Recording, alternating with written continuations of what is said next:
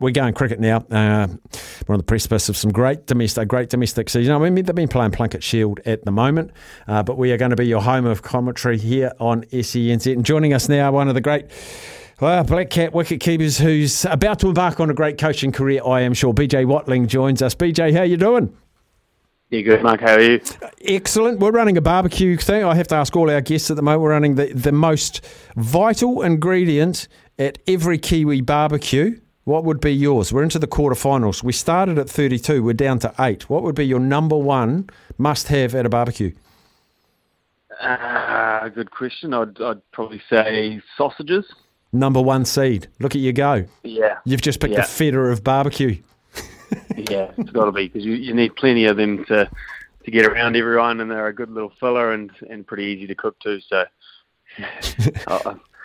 I would say steak, but yeah, I think the sausage is a bit easier. Steak, number 2 seed. Look at you go. You could have my job. But BJ, you got a job as a coach. I'm really interested about the transition of coach, player to coach, because when you're a player and your team's batting and you're sitting in the hutch and you're waiting for your turn to go out to bat, you're thinking, I can go out and make a change and all this sort of thing. Now you sit in the hutch for the whole game. How do you handle that? I know I move around a little bit. Depends on the situation out there and I guess the intensity at the time. But I'm quite enjoying just parking up, watching a bit of cricket. Our pre-season was pretty full on.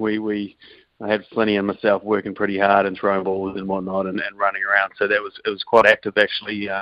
So it's nice at the moment to be able to sit down and actually watch the game and enjoy some cricket, but I've enjoyed it so far. It must be different because when you're a player, your number one focus is yourself. It has to be. You have to be a better keeper, or have to be a better communicator, have to be a better batter. Now you're sort of looking at, I don't know how many's in your squad, 15, 16, something like that, and you've got your eyes across everyone. Are you finding you're having to be more technical or more malleable? Yeah, definitely. It's something that I've learned quite quickly is making sure that you're obviously getting around the whole group. We have a squad of 16 contracted players, but we also have a few black caps as well, as you'll know, and a few guys obviously pushing to try and play domestic cricket on the outer. That you're certainly trying to get around and learn a bit more about them and trying to figure out ways that you can help them to become, I guess, the best that they could possibly be. So communication has been probably the number one learning and how to approach different people and different personalities. How do you manage your roster with black caps? Because you have guys that might perform quite well, and then, I'm looking at people like Neil Wagner, Mitch Santner, number of players like that, Timmy Southey as well, Kane, Trent. I mean, you've got an embarrassment of riches, but they're not always available. How do you juggle that?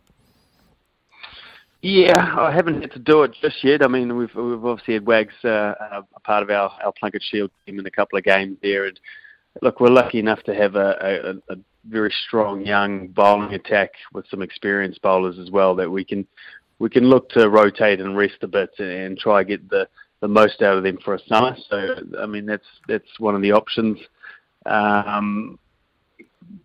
Look, I'll tell you in a couple of months when we've had to deal with Kane and Trent and Mitchell a bit more and some of those decisions, but. Yeah, look, I think we just plan for it and obviously adjust that plan if we need to closer to the time. How valuable to have people like, and I think I'm right in saying you've got the likes of Jeet Raval, guys that have had a little bit of experience in the top guard, Tim Seifert as well, those sorts of guys, Scott Kugelheim, they become your senior regular leaders. Yeah, they do. I think they've all played a lot of cricket. They all understand the game. So in terms of making my job a bit easier, it is good to lean on some of those guys and potentially passing those messages through them. So I know Jerry's our captain or Jeet's our captain, and I've certainly got to know him in a different way than when we were players, and we're trying to, I guess, relay messages all the time, and it's useful to have that experience within our squad because we have got some young talents as well that we're looking to keep growing them. Have you got Dutchie this year, Colin de Gronholm? Well, we don't have Dutchy at the moment. No, I know he's across in India at the moment playing in the Legends League, I think. So, yeah, look, he's trying to play little bits of cricket, and if the situation comes up, then yeah, we'll talk to Dutchy at the time. But at the moment, he's doing a few trips around the world. Why not? Why not? While you can, eh? While you can.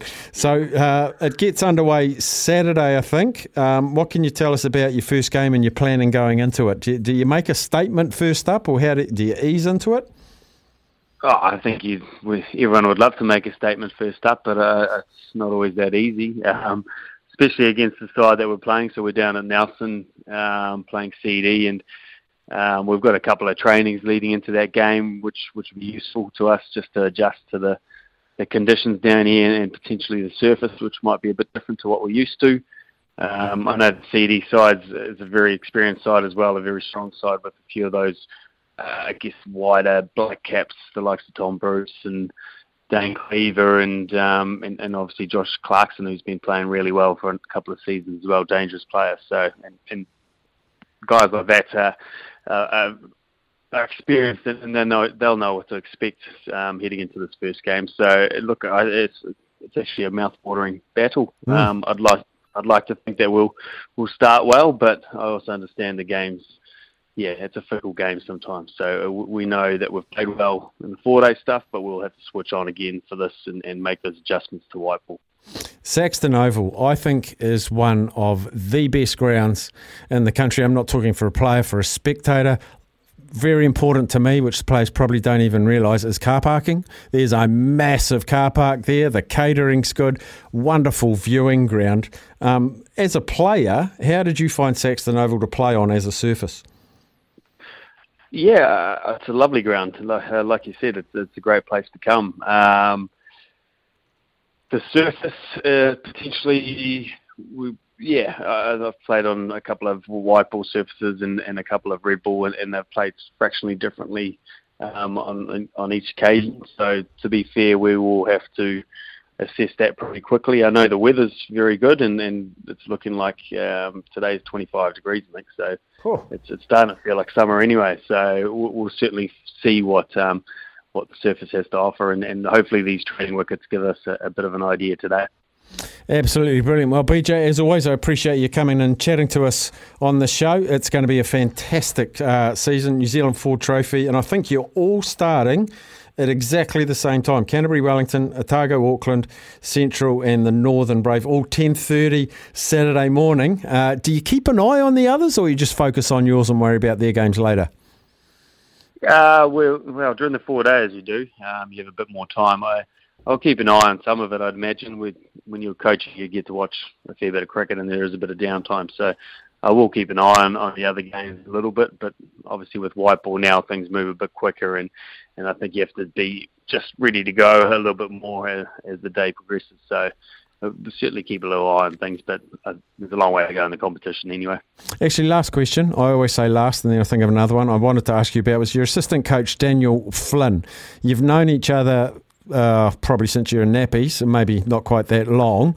What's it like working with someone as a coach and assistant coach who's known someone together? Does it make it easier or harder?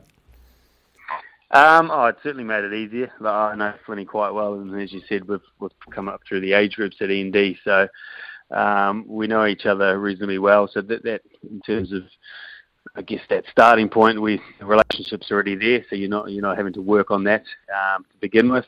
And I know it's been great working with them. Just we can get straight into the challenge. I reckon it's been quite fun. If he thinks I haven't said something right or the plan's wrong, then it's fairly. I'd like to think it's fairly easy for him to tell me that, and we can make adjustments quite quickly. So in terms of that, it's been really nice to work with someone like Flinny, who also has a wealth of knowledge around cricket and batting, and I mean, he's one of our best ever batsmen for E&D. So I know the boys certainly respect him, and the work that he's put in this year has been outstanding. Well, we're going to miss him for a couple of weeks. Yeah, 243 games as a player for Northern Districts. You're about to debut as the head coach, so it all starts again. BJ, we wish you all the very best, mate. No, appreciate it. Thanks, mate.